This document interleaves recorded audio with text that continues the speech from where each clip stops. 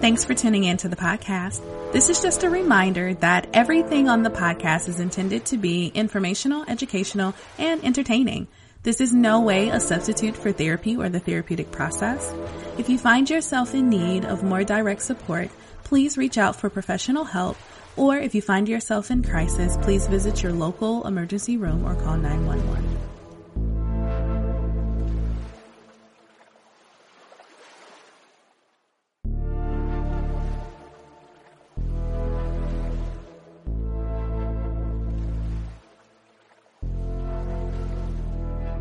Hey everyone, it's LaShonda from Labors of Love, and you are listening to the Labors of Love podcast. I am very excited to have a special guest with me today. She is the professor of sociology at NKU and the founder and director of the MCRC project. I have Joan Ferrante with me. Hi, Joan. Hi. How are you? I'm good. I know. I'm so excited about this conversation. I am too. So, I'm going to start with you the way I do all my guests and ask, what is your labor of love? Well, I guess if I take a lifelong look at my labor of love, I think it has to do with the way I communicate information as a teacher. I've always been a teacher or a professor, that I want to communicate information so that the masses understand what we have to say. I've always been bothered from when I was a student by how much professors and teachers talked over the heads of the students. At least my experience was that way. Mm-hmm. And I've made it really my mission in life that whatever I do, I run it by all kinds of people. And I actually learn a lot about what I need to say to make it make sense, or what I need to show, or images or something. So I would say that's my overall mission in life, is that I don't want students saying, I can't figure out what the professor's saying, or the teacher's saying to me. So that's my mission, my labor of love, I think. I love that. And I've had some of those. I actually get really annoyed when I go like, I get it, but why'd you you didn't have to say it that way. There are so many more plain ways, right? And so I really can appreciate, just in general, but specifically in my relationship with you, your desire and how much effort, energy, time, and resources you put into making these kind of abstract and sometimes difficult concepts and conversations tangible for people all across the world to be able to understand and engage in some of these conversations in that level. So I appreciate that. I also love how you are really doing something that I consider, not that you're the only person who tries to do that, but you are really shifting power dynamics within academia. Mm-hmm. You know, in some regards, that's kind of the crowning jewel of academia, right? Restricting access based on nuanced language and communication that can leave some people out very systemically. Mm-hmm. And what you're actively doing in your role is kind of taking down that barrier to invite so many different voices and ears into the process. And it's phenomenal work. And I really, really appreciate, that you're doing that. Yep. Thank you. I mean, I think that academics, I'm thinking at the college level here, I don't think they think they're doing that. I think they think they're being really clear, just like I think I'm being really clear till I ask somebody, and I get feedback on what I'm saying, and I realize how clear I wasn't all that clear. And I love being clear, So yeah,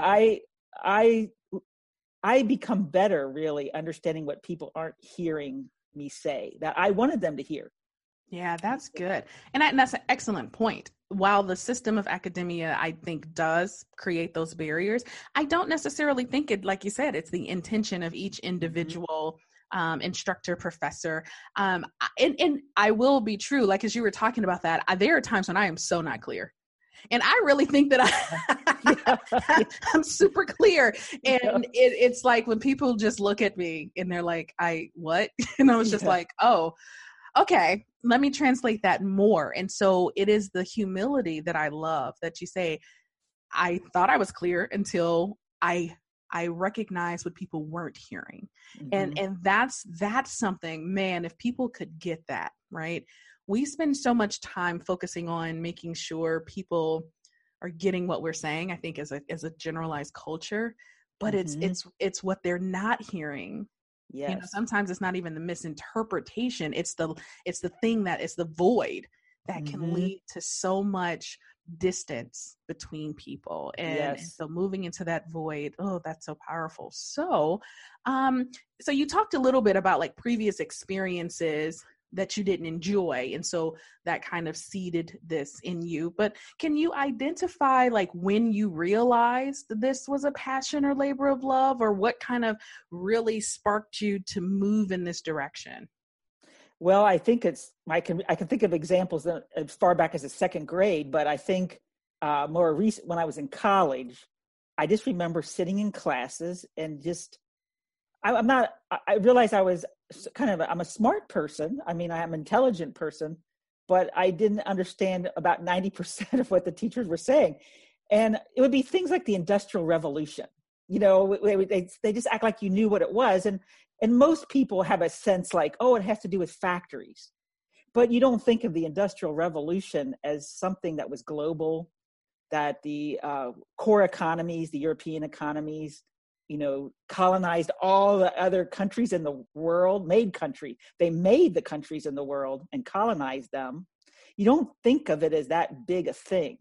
So but professors, just thought you would know what the Industrial Revolution was. So if you didn't get that core idea about it, you didn't follow anything else they said because you were just thinking factories. You're going, what's the big deal about factories? I would just sit there and I would think, I'm just not following this. So I have this cute little example where, when students sometimes don't follow things, they might raise their hand and maybe they mishear the professor and they didn't hear Industrial Revolution, they heard Dusty Revolution. And they go, what's the Dusty Revolution? And then they're humiliated, because they say Dusty Revolution. And I find that happens so much that students are afraid to raise their hand and they do misspeak and they haven't heard the word before. And then we humiliate them or laugh at them or act like they're stupid just because they just haven't heard the word, or they haven't heard the concept. So I just always remember as a professor, I started teaching pretty early at 23 college because you only need 18 hours graduate, work to do that. But always I thought, I'm going to be clear on what things are. I'm going to say where an ocean is or what is the Industrial Revolution? Let's stop a minute and talk about that instead of just throwing it out there, for people to try to figure out what it is you're talking about.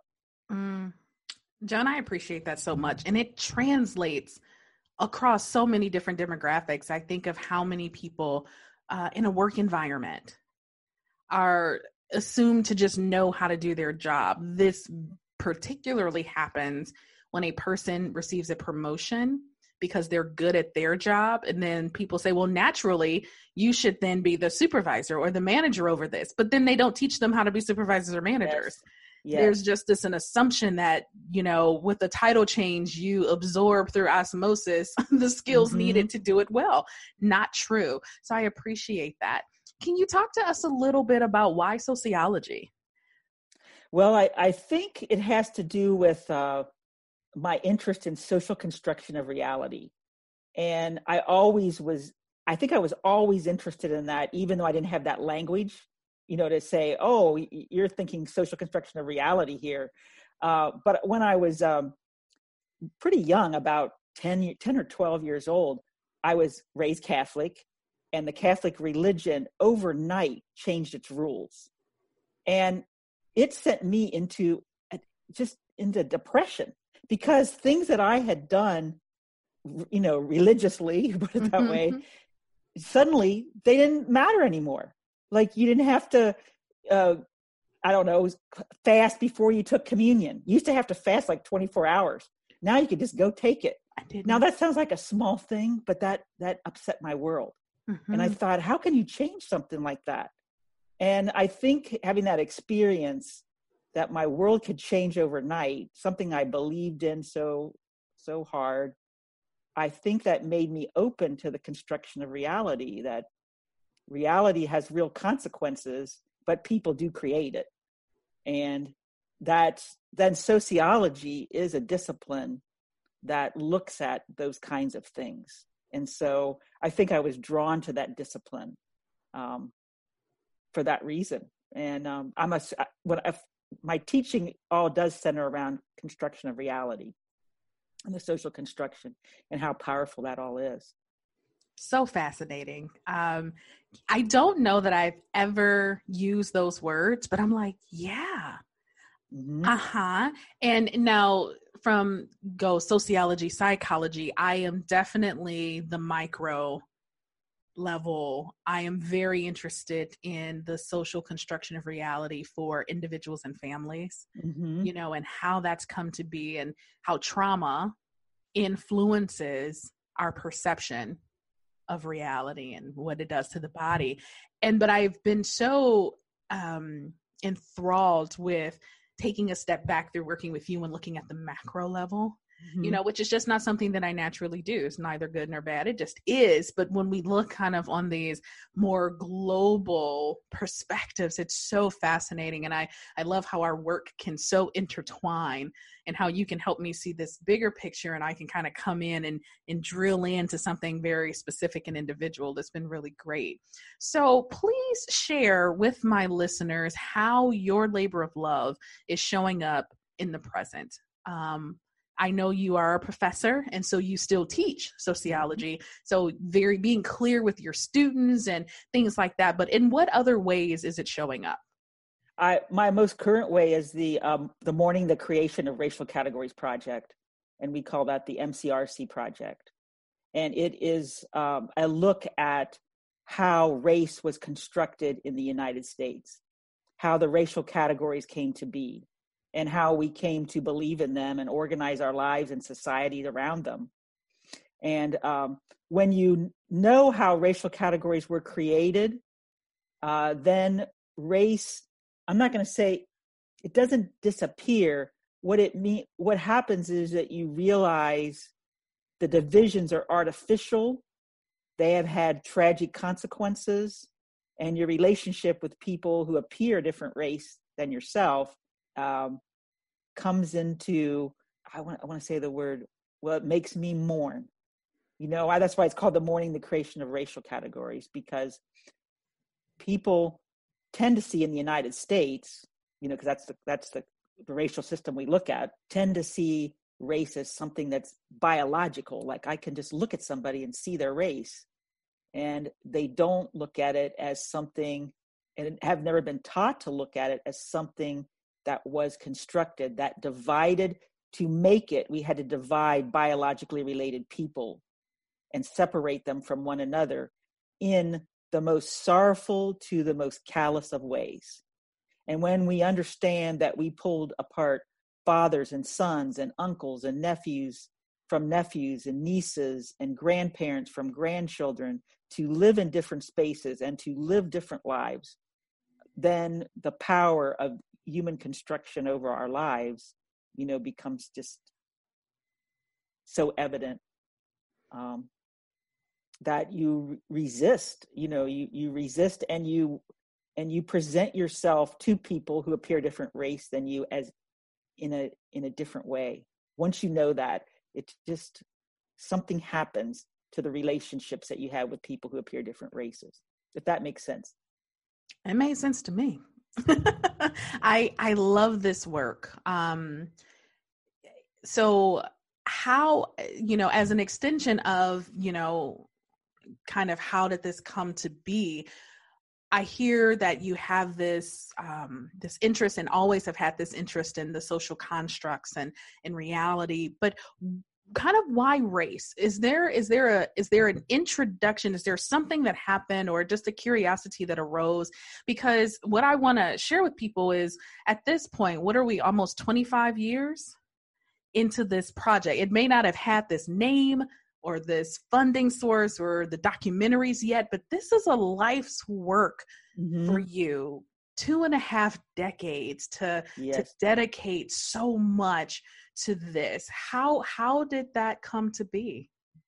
Well, I could do so many reasons or or incidents in my life that I think affected my thinking about race, but I'll go with one or so examples. I think that one event that affected me, it occurred maybe 25 years ago. I was just starting to think about race. I'd written a book with Prince Brown Jr. called The Construction of Race in the United States. And we were on a local television station. My mother was watching. And when I came home, she said, she goes, "That's really interesting. Did you know your grandfather had 3 sisters that couldn't pass into the white race?" And she didn't say the words white race. She just said couldn't pass. And my mother was a very private person. And this may sound odd, but when she said that to me, I didn't ask her another question. We just sat there. We didn't discuss it at all, but I registered it in my mind. I was saying, "Mother, this has been my life's work, my life's interest, and you've never said this to me before." And I guess she felt safe, for some reason saying it after she'd heard us on television. But then it made me reflect too on my childhood, and that I always wondered why I didn't know my grandfather's sisters. And I can remember being like 6 and 7 and going in my head, family's so important. Why don't I know about them? Where are they? But I never asked anybody. I never asked the question because I knew somehow you felt this is not a question I can ask. How you do that at 6, but I think everybody does that. All 6-year-olds do that. They know not to ask questions. Later, I read W.E.B. Du Bois, who has a white-appearing father and a black-appearing mother, very famous black sociologist, black classified sociologist. We always label sociologists by race, which is also a pattern of the past. I read his biography, and he wrote that he always wanted to ask his mother about his father, but he knew it made her too sad. So he never brought him up. So his whole life, he didn't bring up his white appearing father to his black appearing mother to talk about. And I think that depth of thinking that I did when I was very young, is coming out in the construction of race, even before I knew the passing story, and has come out in the Mourning the Creation of Racial Categories project. So that's one example that I can give that I think has affected how I think, why race is such a passion for me. Yeah, such a powerful story. And you're absolutely right. As children, we are so intuitive because our survival is dependent upon our caregivers. And so as children, very early, we learn how to appease, how to not upset, how to please our parents, our caregivers, because our survival is literally dependent on it. And so it makes sense that as a child, you have that inquiry, but then there's something that pulls you back and doesn't allow the question to come forward or things like that, because we are intuiting and we have mirror neurons. So we can feel what another person is feeling without guessing at it or really, wondering. We can start to feel that. And so it totally makes sense that, as a young child, being curious about something, but also just having this intuitive knowing that I'm not going to ask that. I'm not going to say that. And so, yeah, that totally makes sense. I love that. So now I really want to just talk a little bit more about the Mourning the Creations of Racial Categories project. And, I've been thinking, which way do you want to go? I think I want to start by just kind of sharing our 2 versions of the story of how we met, how I got involved with the project, and then we can talk more about it. So from my perspective, it's very clear. Honestly, what's not clear is the year. So was it 2018? I'm pretty sure it was. I think it was 2017, December of 2016. Yeah. 17. Okay. Yep. And so, yeah. Wow.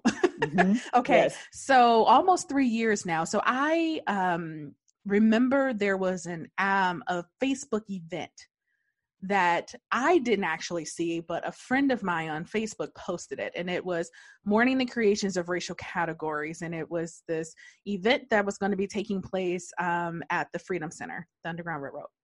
And I was like, oh, that's intriguing.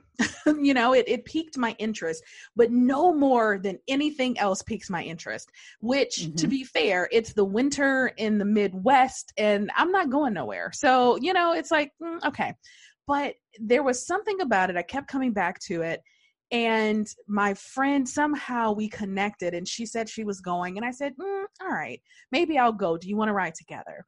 And so she was like, yeah, we'll meet here and we'll drive together. And as I left home to go, I get ready to go outside and it is like snowing. And I'm like, it was a Saturday, which my weekends were precious, and I just finished grad school, right? So I'm like tired. I got twins. I'm not going anywhere. But as soon as I was like, I don't want to go, I have this thing that is like, I probably need to go. So I went, and it was a viewing of a documentary, and the documentary was so, I don't know. It was, I don't know that I have a word. It was very compelling, and it was thought-provoking. There were moments when I cried, these quiet tears, and watching, and my mind is just absorbing all of this. And it's about racial categories and how they were developed and instituted and how families were separated. And my friend and I were sitting here and, it was really good. It comes to the end and there's a question answer portion. Now, on one thing to note is that my friend that we rode together was supposed to have guests coming in from out of town. So we wouldn't be able to stay too long, but we were able to stay for a portion of the question and answer. And what people don't know about me is I make the assumption that if a microphone is present, I'm going to be saying something, not because of, like, oh, me. No, there is this thing, right? Like I have this way of communicating that's effective and all this stuff, but I didn't get anything. Like it was very moving, but there was nothing, because I don't talk just to hear myself talk. I really don't. So I didn't say anything. Well, what happened was there were two couples sitting in front of me, and they were both older white classified couples. Okay. Probably in their late 60s, early 70s. And I watched one of them like pull out their phone. They were like Googling. It was just this thing. And I'm looking at the dynamic because I was pretty high in the auditorium, so I could see a lot of people. And I was so curious. I had a method of reflection and exploration that I could leave that space and take what I had learned and reflect upon it and move forward in my life. I wasn't confident that everyone in the audience could do the same. So I remember saying, that's a good question. Not necessarily a question for me, but a question for other audience members, which was simply, if someone leaves here today and get home and realize, wait a minute, there is something to mourn. What's the next step? What do you want them to do? And that question was aimed, there was a whole panel, and the question was asked, and then I'm going to turn it over to your version of the story at this point, because that's when you made this statement that was like, oh, okay. Yeah, I just said, I remember looking up, you were at the very last row in my memory, and I said, you and I need to talk. So I said, so I didn't know if you would come down and talk to me after it was over or not. I did not say that to other audience members at all. Yeah. So it wasn't like I say to everybody that says something to me, like, let's talk afterward. I said, we really need to talk. Yeah, it was just this moment, right? And she's like, I need you. To talk to you. Yes. And I just remember being like, oh, okay, right? And she hadn't said it to anyone else. And I'm still now stuck between this very compelling invitation that I don't even know what that means, and my friend who has to go receive her dinner guests. And I remember someone walking up to me from NKU. I didn't know at the time, but then they gave me their card and said, hey, like, make sure we connect. I can get you in connected with Joan. But then, interestingly, my friend received a text message from her guest that they weren't going to be able to make it. So what turned good. into this like, oh, I got to rush, because I was like so conflicted. Like, yes. I don't even know what this opportunity could be. I don't want to miss it, but I also can't stay. Well, we were able to stay. Mm-hmm. And so that is when I did. At the end, people could come down and talk to the various panelists, and we exchanged information. And as they say, the rest is history. Yes, it is. That was a pivotal moment for MCRC because we were just getting started. We made our first film, and you were just so compelling in the way we talked a little bit after. I'll tell you what I remember you saying to me. But then you became part of the MCRC project, and we consider you the MCRC trauma therapist, and you've appeared in several films, and you'll probably appear in any film that we ever make, as long as you want to appear in it. But it is, I don't know, the trauma of race. We need a trauma therapist. We need someone who understands trauma to understand how it plays out in the individual head and mind, to match, the kind of the societal look at and way that we created the racial categories. But I remember in particular something very pivotal. There we go. I'm like back in college. I'm humiliating myself. So anyway, I remember you saying to me, because at the end, the film ends, it's with a dance, and a Black appearing and white appearing people are dancing, and the white appearing people are forced to leave the Black appearing people so that they can pursue opportunity and leave behind. They have to leave behind. That's how white was created. To pursue opportunity, white needed to leave behind. And that's how the society was structured and set up. And so they're dancing, and the Black appearing people fall to the floor, and the white appearing people, there's 3 or 4 dancers, all run off separately off stage, never to talk about it again, that they had left someone behind. And my focus had been on the Black appearing people on the ground left behind. And then you said to me, what was really interesting is how the white appearing dancers ran off all by themselves, not together, not holding hands, but ran off to never talk about this again. And this was a sorrowful story. There are, of course, callous stories of separation, of separating the white from the Black appearing people. But in this sorrowful example, you have people who took with them this sorrow and were too ashamed of themselves to talk about it ever, or tell their families about it, who they left behind. Like, for example, my grandfather left behind his sisters. So I never heard the story from him. And when I tried to ask him, how did you get to Kentucky? You were in Louisiana. He goes, I just got on a train with the hobos and came up. I mean, he didn't ever engage with his life. Mm-hmm. And that is how the white classified people, I appear white, learn their history. They learn by nothing is said. And that's I had that in my head, but I didn't know about exploring it till you brought that up. And then it really became a big exploration of the MCRC project. And it's brought up, I mean, we talk about it all the time now. The white appearing, leaving behind, in so many different ways.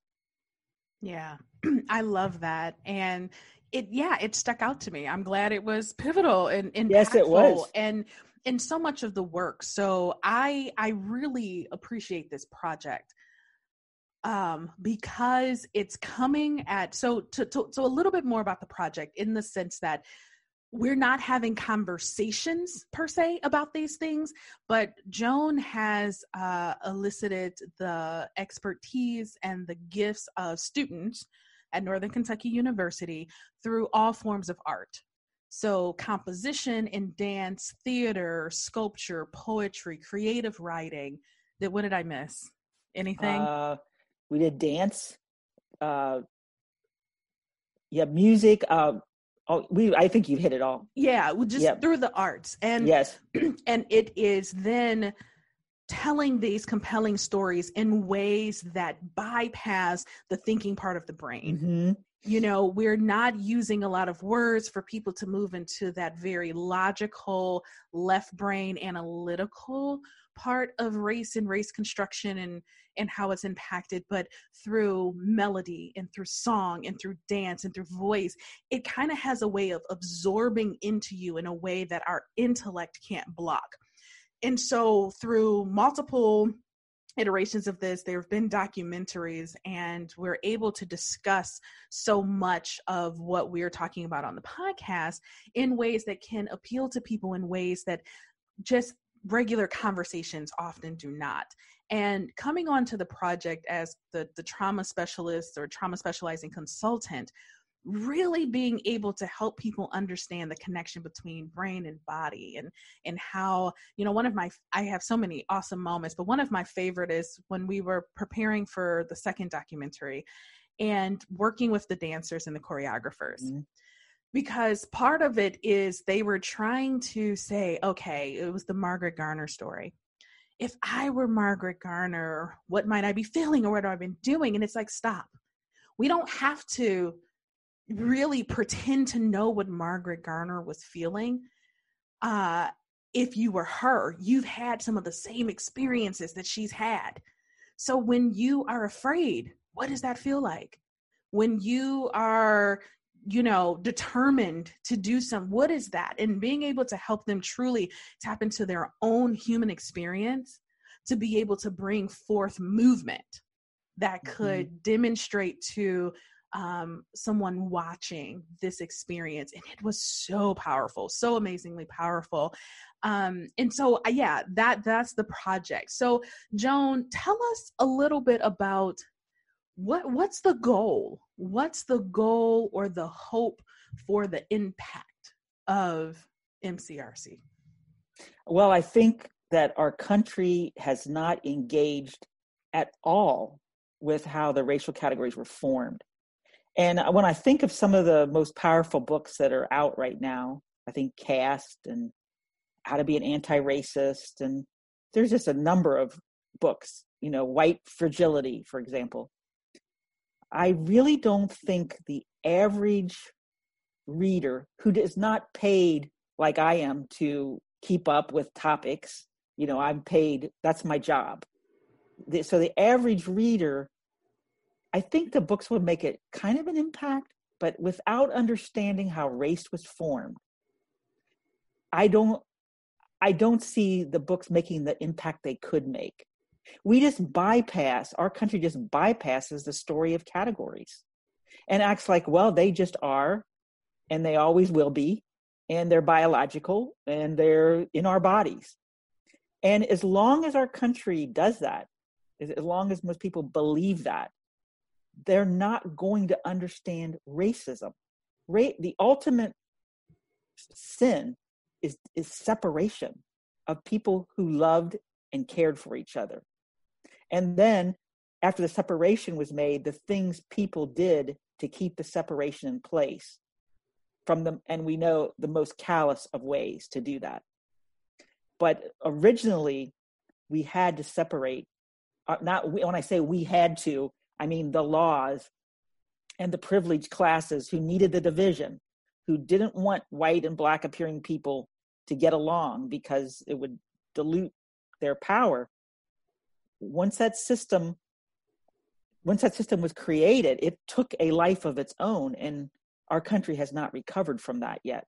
But if we don't know how the divide was made, we are not really going to understand implicit bias. We're not going to understand anti-racism. We're not going to understand how we're a caste system. I just feel this is the missing piece to our country's discussion of race. And that's what my hope is, that once people understand and appreciate and mourn, then I think our country's ready to think more deeply about race and its impact, to know how this was done and then see its impact. I just think that is what's necessary for full movement forward. We're stuck without talking about this, and it is hard to get into the national discussion. I think we're getting close actually to that. Mm-hmm. But because everyone's coming at it like black and white just exist. Indian just exists, and as long as that's the basic assumption, we're not going to move forward. That's how I feel about it. I can feel the passion you have for that. And I feel so similarly when it comes to us having any conversation without talking about trauma.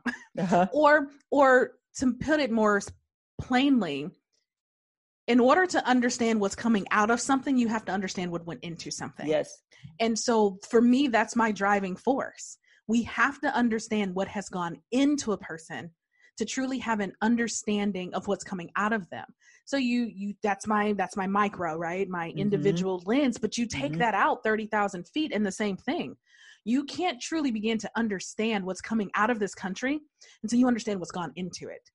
And by understanding the what and the why and the how, like you said, we equip ourselves with the ability to move forward. But now it's what I tell clients all the time.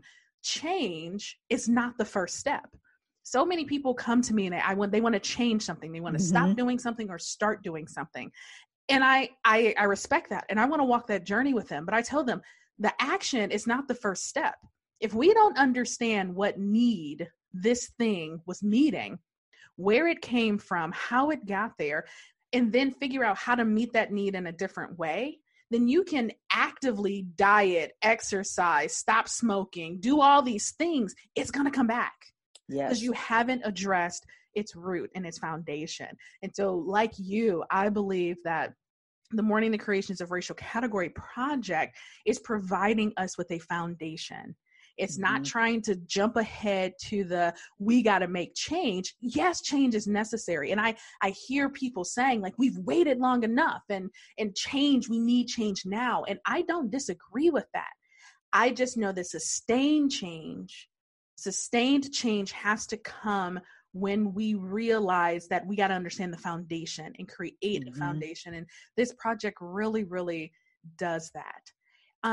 Can you talk a little bit, because this has always been so fascinating to me. I don't think I can hear it enough. We talk about categories and there is this assumption that it's just black and white. But you have done extensive research and you have classified or identified these various classifications and the role that the classifications have played in the history of our country. Can you just talk a little bit about that to give people just a little bit of an idea of what you mean by categories? Well, our country officially recognizes, and you have to think of this in a legal sense, 5 racial categories and 1 ethnic category. The ethnic category is Hispanic.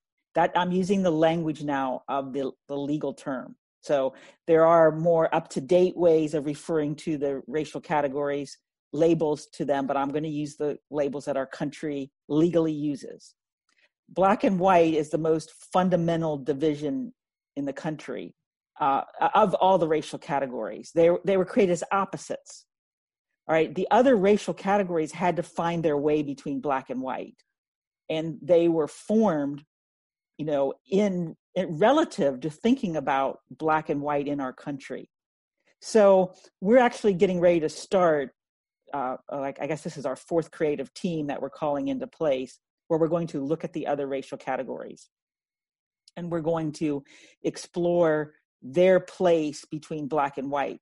Now, we've done also like hundreds of interviews with people who identify with each of the categories.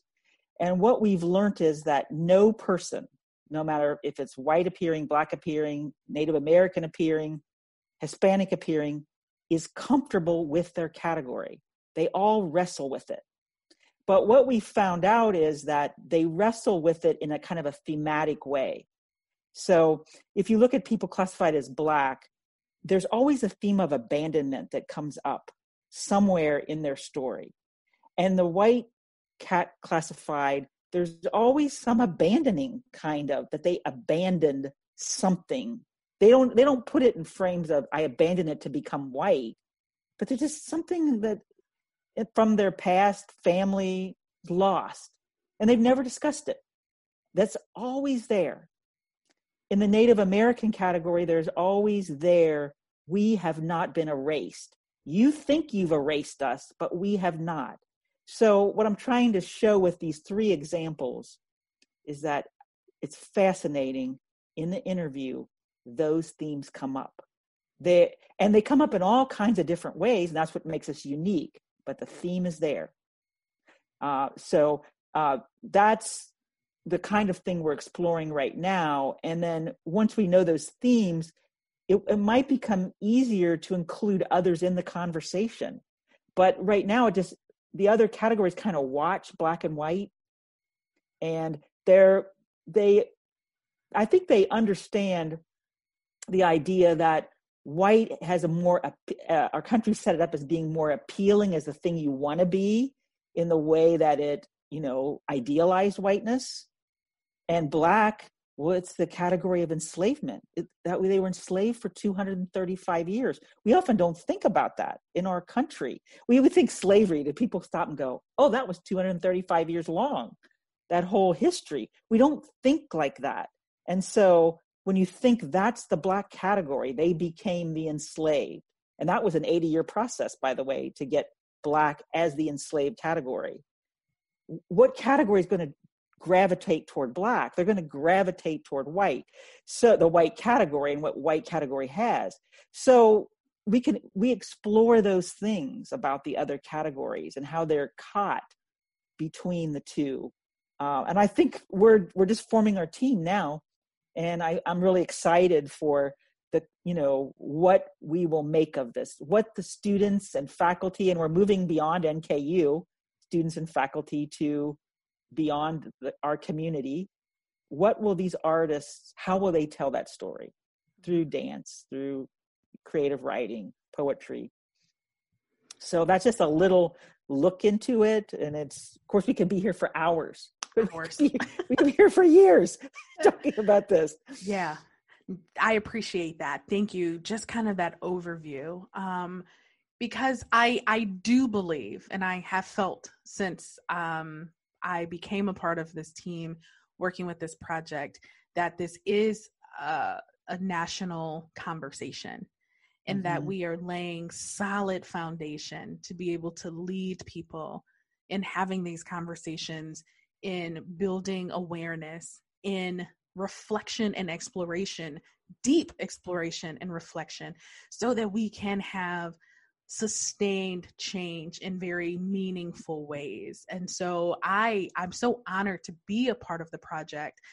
I think a few things I want to point out to my listeners just about how I got into the project, because I think it's helpful. One, I was at this event, right? Sometimes you just never know why you're going to something. Like I really am so glad that I went, despite, obstacles and weather, and I went. But another thing is I didn't set out to do something extraordinary. And sometimes I think that's what people are thinking. How can I just do this extraordinary thing? How can I be impactful? Literally, I was just being myself. And I did that. And it was something about the genuine me that Joan saw from across a big auditorium that called to her. And so I want that to be encouraging to somebody. Go. That's step one. Just go. Go to these places, explore new things, get curious, and then just be yourself. And then as I came into the project, at some points I would get nervous. Like, oh, okay, so what am I supposed to do? Because that was in December, and I think like January 5th of 2018, yes, that's I was right. doing a work, I was coming into the space. So I'm not talking about a lot of turnaround time, and how I would get in my head and be like, I'm excited and I want to, but what am I doing? And I don't know. Just be yourself. And I was able to go and bring the lens through which I came, with an understanding that it's not the only lens, but it is a lens. And so my contributions now have just been Shonda shows up. And I say this time and time again. I wake up, I live my life, and people pay me to do it. I never knew that was actually a thing, but I'm telling you, it is a thing. And when I realized that I'm not only there to contribute, but to receive, I have learned so much. Oh my goodness. I've learned so much by being a part of this process and this project that it is so mutually enhancing. It's so reciprocal. And those things are super important. I also want to say that then people will speak into you. So Joan was the first person to say this to me, but so interestingly, not the last. Joan would call me the nation's therapist. Yes, that's right. And I remember the first time she said it, it was like, oh, okay, being complimentary, right? Yes. But she kept saying it. And what it did was it sparked this thing in me that it's true, that is it, right? To be able to hold the space that I can hold for people who fall in so many different categories and places in their lives, and be able to bring a universal healing to those people, that's unique. And I will own that. And our nation needs it. And my point of bringing that up, though, is I don't think I would have come to that conclusion myself. It was when you are collaborating with other people who can truly see you and your gifting and what you contribute and appreciate it. That means so much. And now what I also say about Joan is from the very beginning, Joan respected me and my gift. So she paid me. And I think that's important because sometimes people think they have to go into this sacrificial, I have to give all of myself to prove that my gift is worthy. And you don't, because those who truly value it will show you their value of it by not trying to ask you to labor for free. So that is just very important. You pay your student, like everyone gets paid. So I'm not just saying that from like me as the therapist on the project. Joan appreciates the contributions of everyone and she makes sure that they're compensated. Can you just talk to us a little bit about how you select the people who are involved and what does that look like? Well, we do a call for participation unless I find somebody of interest at an event like I did, like I found you. And I have found people that way. Not many. It's less than a handful of people that I've just been out and they've said something profound to me, and then the relationship has grown from there. But generally, we do it with a call for participation. And sometimes, 40, 50 people will answer the call, and then we'll select maybe 20, 25 to come to the workshop. And then from there, go down to 11 or 12 as a core team. But each film that we've made has probably involved 90 people or so altogether. So what I remember most, what I think most about this when I think about the teams, generally, every person, if they were absent or something happened to them, what we have would fall apart. In other words, we'd have to find a way to rebuild because every person plays such an integral role in making the product that we end up with. And I can't tell you the number of times I've talked to someone who knows LaShonda, and I've said, what would MCRC look like without LaShonda? I can't tell you the number of times when we've said that. And I can say that about my team in general, that what would, without Emmanuel Picasso, what would the dance look like in the first, he was the choreographer for that piece. What would Let Our Loss Be Heard look like without Jason Vest, the tenor, who sang, repurposed the song "Were You There When They Crucified My Lord" to "Were You There When She Slashed the Baby's Neck." What would it have looked like without them? And that's what I think the greatest pleasure of all this is the, just how selfless everyone is for an idea. Yeah. And how much people then it reflects back on them and the power of purpose, to an idea. I think we all need to experience that, be part of a team, realize that you're integral to that team, and the purpose is so large that you want everybody to succeed. That's a rare thing in the country we call the United States. Yes, it is. Even listening to you describe it, I'm like, that's that unicorn that you don't see very often. And it's so true. to be able to come together with no one person trying to say, this is mine, or when the collective can say, this would be different without you, not the one person. It honestly reminds me of one of my favorite movies, which is The Temptations. And when he's like, ain't nobody coming to see you, Otis. The Temptations without David Ruffin ain't nothing but a group in search of a David Ruffin.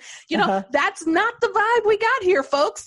Yes. That we do the collaborative contributions and creativity in this project blows my mind. It was evident when I watched the first documentary, which I was not a part of, right? That's how I come to it. But now being on the other side of it, it is just so amazing. And so I definitely will have information in the show notes about the Morning Creations of Racial Category project for sure. I want to pivot slightly because going back to your labor of love of taking these kind of complex ideas and making them accessible and digestible, I want to talk a little bit about the most recent book that you curated, if that's a good word for it. So talk to us about this book. The book is titled How to Respond in a Pandemic, 25 Ideas from 25 Disciplines of Study. And it was written and put together rather quickly in March 16th of this year, 2020. And I made a call for people in different disciplines to write a 3 to 5 page essay saying what their discipline contributes to our understanding of the pandemic and our response to the pandemic. And 25 people came together, and we created it in a pretty unique way because we had what we called reader advocates panel, and everything that was written by the experts had to go by the reader advocates, who were students and others. And anything we didn't understand that we needed more help with, we needed a better example, the author took that into consideration and took it and embraced it as part of the essay that they contributed. Now, the author, in all cases, contributed an idea that I could never have thought of myself. I didn't know the discipline thought in these terms, and that would guide a response. So that was the pivotal idea. But then how the author carried that idea out sometimes was not understandable to readers. Even, you could say, PhDs in other disciplines couldn't understand what the author was saying completely. So what we did then was make it accessible and make it readable, and all the essays look like they came from a common purpose and goal. And so that's the story of the book. And again, what I come away with after projects like this is the idea that writing alone should be outlawed. No one should ever write alone, because you're writing for yourself. And why would you want to write just for yourself? You want to write for an audience to understand you. Now, I will say that being in part of academia, and I am a PhD, clarity does not get you a lot of points in the academic world. It just doesn't. I wish it did.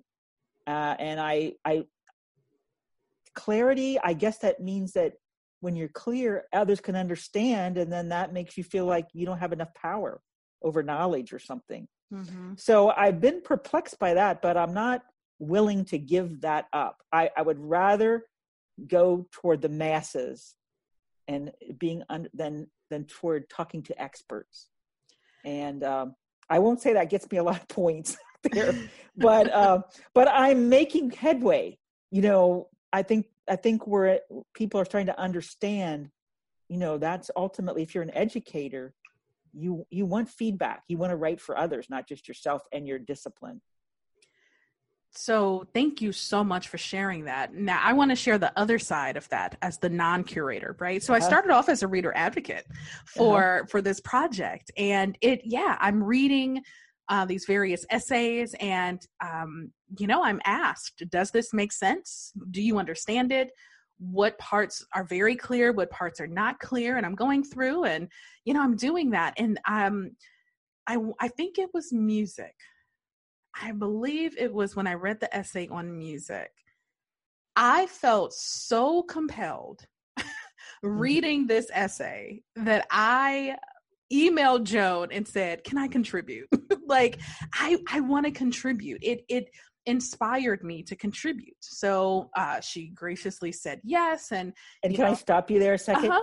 I asked you to contribute and you said, I'm so busy. Yes, it's true.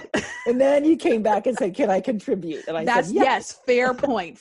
I was asked to contribute, and it was just like, I just don't know if I didn't know if I had the capacity.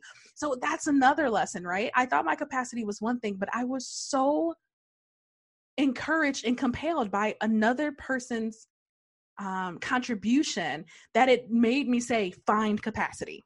And so when I was able to do that, and so I write, what does trauma therapy say about the pandemic and how we can respond? And I wrote it, and, I had people read it. Of course, who did I have read it? My husband, who loves me, and there is no wrong I can do, y'all.